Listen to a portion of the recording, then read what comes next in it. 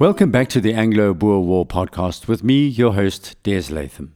This is episode 120. It's New Year, the first week of January 1902, and we continued to ride, or rather walk, with Deneys Reitz as he and 7 other colleagues have been separated from General Jan Smuts, who is on his mission raiding the Cape and possibly to cause an uprising of Cape Afrikaners. But by now, Smuts has realized that the idea of Cape Afrikaners rising up is a bit of a pipe dream. He still wants to surprise the British close to Cape Town to prove to them that the Boers are able to strike. Remember last week we heard how Reitz and his fellow commando members had managed to give the English troops the slip over the Swartbergen, somewhere in the Small Karoo to the north of Craddock. The 8 had managed to cross the mountains, but now had to make a difficult decision. Where the Swartbergen mountains had consisted of a single clear-cut barrier, here it forked into numerous sierras that looked like giving us much trouble, says Reitz. It was getting dark and a heavy rain began to fall. The 8 continued descending from the Swartbergen and needed to find shelter quickly. When the rain falls in high ground, the temperature slides from a balmy 30 degrees centigrade to a really chilly 12 or even 10 in less than half an hour. They found an overhanging rock and rested until daybreak, trying to sleep as the wind whipped rain into their faces. It was too cold to sleep and too damp to light a fire, so we sat shivering until dawn, when we started to grope our way down the mountainside enveloped in a dense mist. They scrambled down the whole day until, by around 4 in the afternoon, they emerged from the mist and clouds and could see a long, narrow canyon ahead. Its sides were enclosed in perpendicular cliffs. On the floor of the chasm, 1,000 feet below, we made out a cluster of huts, and thinking to find natives there to guide us, we went down to investigate. They were taking a chance, all 8 together descending to the huts. The 3 with the horses left them in a nearby ravine to look after themselves. We climbed through a fissure in the crags and reached the bottom soon after sunset. They were faced with a number of huts designed in the Xhosa way, but also featuring wattle and daub, the much fancied building technique of the early settlers in the Eastern Cape. As we approached the huts, a shaggy giant in goatskins appeared and spoke to us in a strange outlandish Dutch. The stranger was one of the oddest people Reitz had ever met. He was a white man named Craddock, who lived here with his wife and a brood of half-wild children in complete isolation from the outside world. His African lifestyle, along with his mixed children, for his wife was black, said he knew all about the 8 men. One of his sons had been up in the mountains all morning, and hearing the sound of men and horses in the mist, had stalked us and carefully noted our number and the language we spoke, after which he had vanished over the edge of the cliffs to warn his father. The Boers were surprised. After all, they valued their veld skills and the ability to track the British without being seen. Now they themselves had been under scrutiny. We were received with uncouth but sincere hospitality, Reitz says. The family lived well, although they were clearly of the bush and veld. Anthropologists have long been fascinated by people like this. The Boers tucked into a banquet of goat's meat, milk, and wild honey. Craddock told us that no British troops had ever penetrated this fastness, and that we were the first Boers to do so. He had heard vaguely of the war, but his knowledge of the events of the last 2 years was scanty. The sounds of warfare and the bitterness between the English and the Boers had appeared to have ended in the mountains beyond the family's homestead. They were protected from the day-to-day exchanges, the cut and thrust of propaganda. All they had to go on was a person's word and their immediate actions. We spent that night and the next day with this curious Swiss family, Robinson, and in the evening toiled up the cliffs again, accompanied by our host and some of his colts, who stayed with us around our campfires and led us the following morning across rugged mountains, until by dark we looked down at last upon the northern plains. There the youngsters and their shaggy giant father said goodbye and returned to their isolated home in the 1,000-foot canyon like memory wraiths. The idea was to travel in a northwesterly direction, keeping the range of Swartberg Mountains on their left, or the south, then to head directly west, aiming towards the districts of the Cape lying along the Atlantic seaboard 200 miles away. That's where they hoped to find Jan Smuts. But would this end prematurely? After all, there were so many English troops between them now. They were now in the Karoo, as the Khoi and San called this area, dry, waterless expanse, sparsely populated by wandering herdsmen. By next day we crossed the railway line that runs from Cape Town to the north. There were no blockhouses, as in the Transvaal and Free State, so we had no difficulty. But there were watchtowers built along the route, and particularly at the all-important railway bridges. They passed one at the Dwaika River. They were now in an area where the rivers were dry, seasonal, and the countryside was even more sparsely inhabited. 2 days later, they came across one of the large Karoo farms, so famous in this area to this day. We reached a prosperous-looking farmhouse, the first we had seen since crossing the Swartbergen. At this place, we had a miniature battle. Reitz had seen some of the biggest battles of the Anglo-Boer War, so knew the difference between a big battle and a miniature.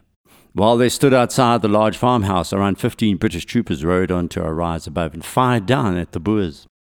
The 8 ran to a nearby dry riverbed and tried to make their way up towards the ridgeline, but the English soldiers were highly skilled.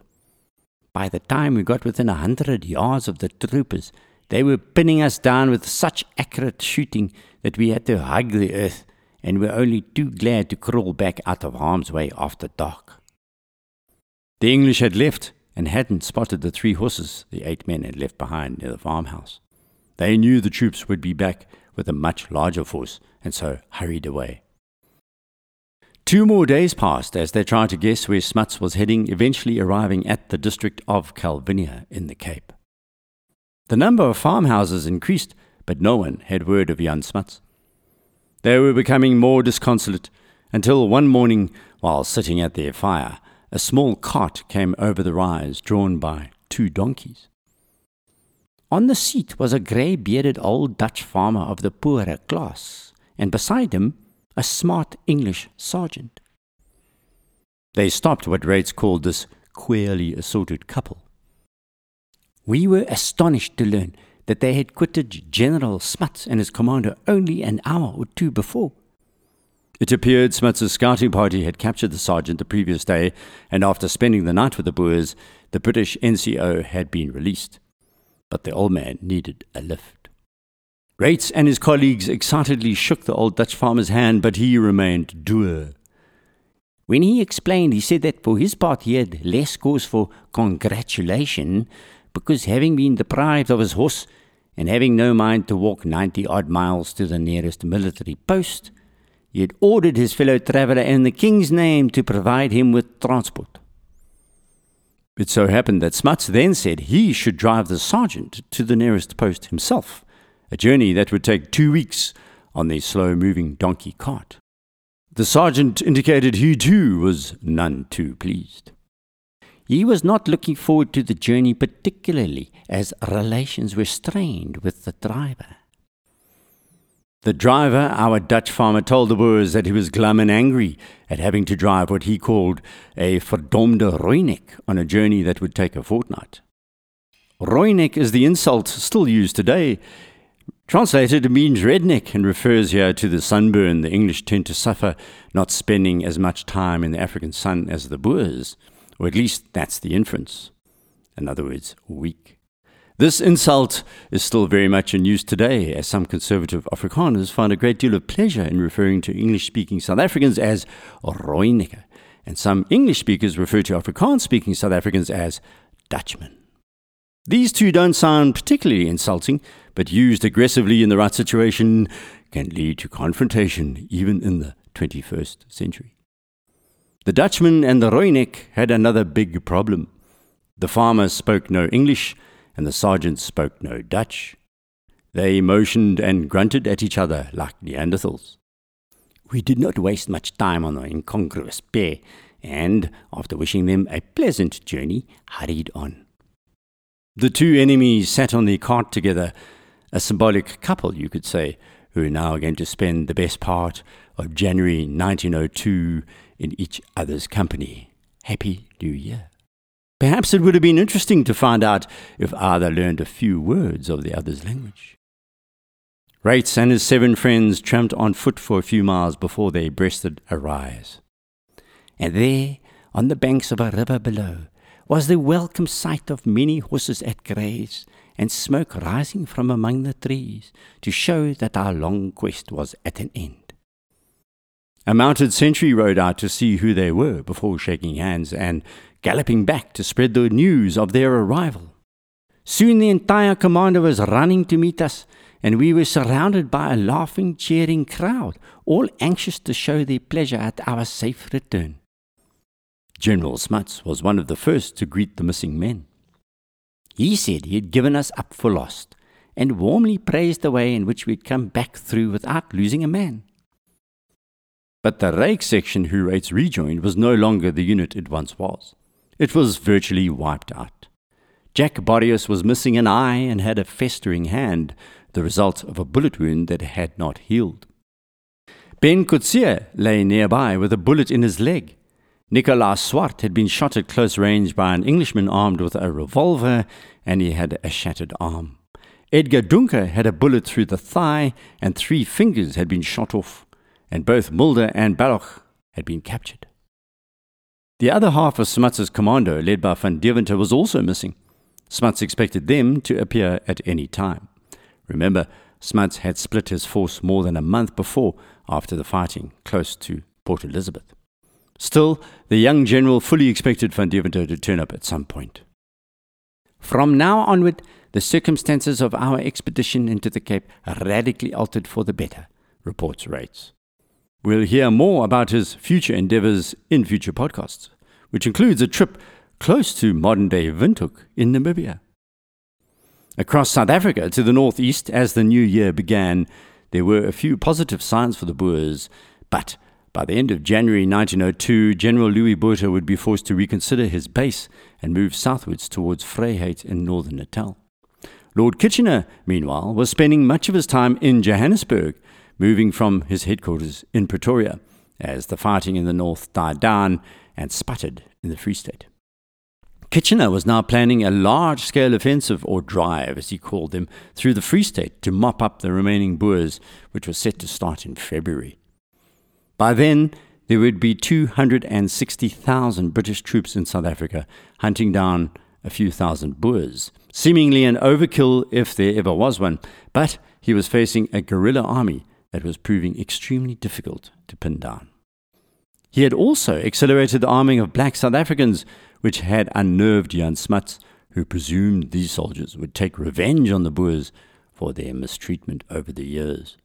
It wasn't quite so simple, yet the black kingdoms and clans surrounding the South African territories were highly aware of the pitiful state of Boer defences, as well as the concentration camps where the women and children and black workers had been moved, leaving vast swathes of the Transvaal and the Free State denuded. Before the war, historian Thomas Pakenham notes, behind every white artisan there had always been a black man, and during the war, behind every white man with a rifle there was a black man with a spade. They had dug the trenches, driven the ox wagons and mule wagons, guarded the cattle. They were diggers and drivers and drovers. They were seen as ubiquitous and docile as the cattle themselves, and to most whites, invisible. That changes when an African has a rifle in his hand, because he suddenly becomes very visible indeed. It was Kitchener, who was well used to arming and training indigenous troops, who initially protested his innocence about arming blacks in South Africa, but eventually Parliament in England demanded to know the real number, and he admitted to providing arms to 10,000 black soldiers by 1902. There were about 4,600 in Natal, the Free State and the Transvaal by now, 2,500 in the Cape Colony, who Kitchener referred to as watchmen on railways and blockhouses. About 3,000 Cape coloured men who were scouts and police based in the western blockhouses of the Transvaal, Free State and the Cape. But there were many other armed guards, as Kitchener called them, across many isolated districts in the Cape, Swaziland and Basutoland. Lord Kitchener stressed they were armed only for their own defence. This, of course, was hubris. His own officers contradicted this, and by January 1902, black soldiers were often accounting for more Boer casualties in some areas of the country than white troops, according to British intelligence reports that Pakenham describes in his book on the war. By the end of December 1901 and the beginning of January 1902, these troop numbers were significant. For example, Rawlinson, who commanded the 2nd and 8th Mounted Infantry, had a column which was a quarter black, 453 black soldiers, while Lieutenant Colonel JSS Barker's column in the Orange River consisted of 1,000 black soldiers, 2,500 white. There is consensus that the proportion varied column by column, but that the total number of Africans serving with Kitchener's columns numbered around 20,000 by the war's end. Often they were the scouts and intelligence gatherers, and in the Transvaal, as we shall see, they struck terror into the Boers. Kitchener's other main strategic shift was to halt the policy of concentration camps. This was an extremely canny move for two reasons. First, it meant the Boer guerrillas were now forced to remain close to the ransacked farms in order to secure their women and children. Secondly, it placated to some extent the Liberal parties in England, where the outcry over the death in the concentration camps had caused the government a great deal of trouble. Sir Alfred Milner, South Africa's High Commissioner, had also agreed to take over these camps, which should always have been run by a civilian anyway. His gesture to the Liberals on the eve of Parliament resuming in the new year was extremely shrewd. He would look good, and the Boers still in the field had a challenge feeding and securing their loved ones. It would slow them down. This war will stutter on for a few months longer. More lives will be lost as the bitter enders shake their proverbial fists at the British Empire. Next week, we'll enter the Northern Cape with Jan Smuts and Deneys Reitz. As you'll hear, he manages to train a wild mule that serves him well. He ends up riding over 1,000 miles in the next few weeks as Smuts' main messenger. We will also hear more from Johanna Brandt, the Boer spy living in Pretoria, who appears convinced that the war could still end with a victory for her people.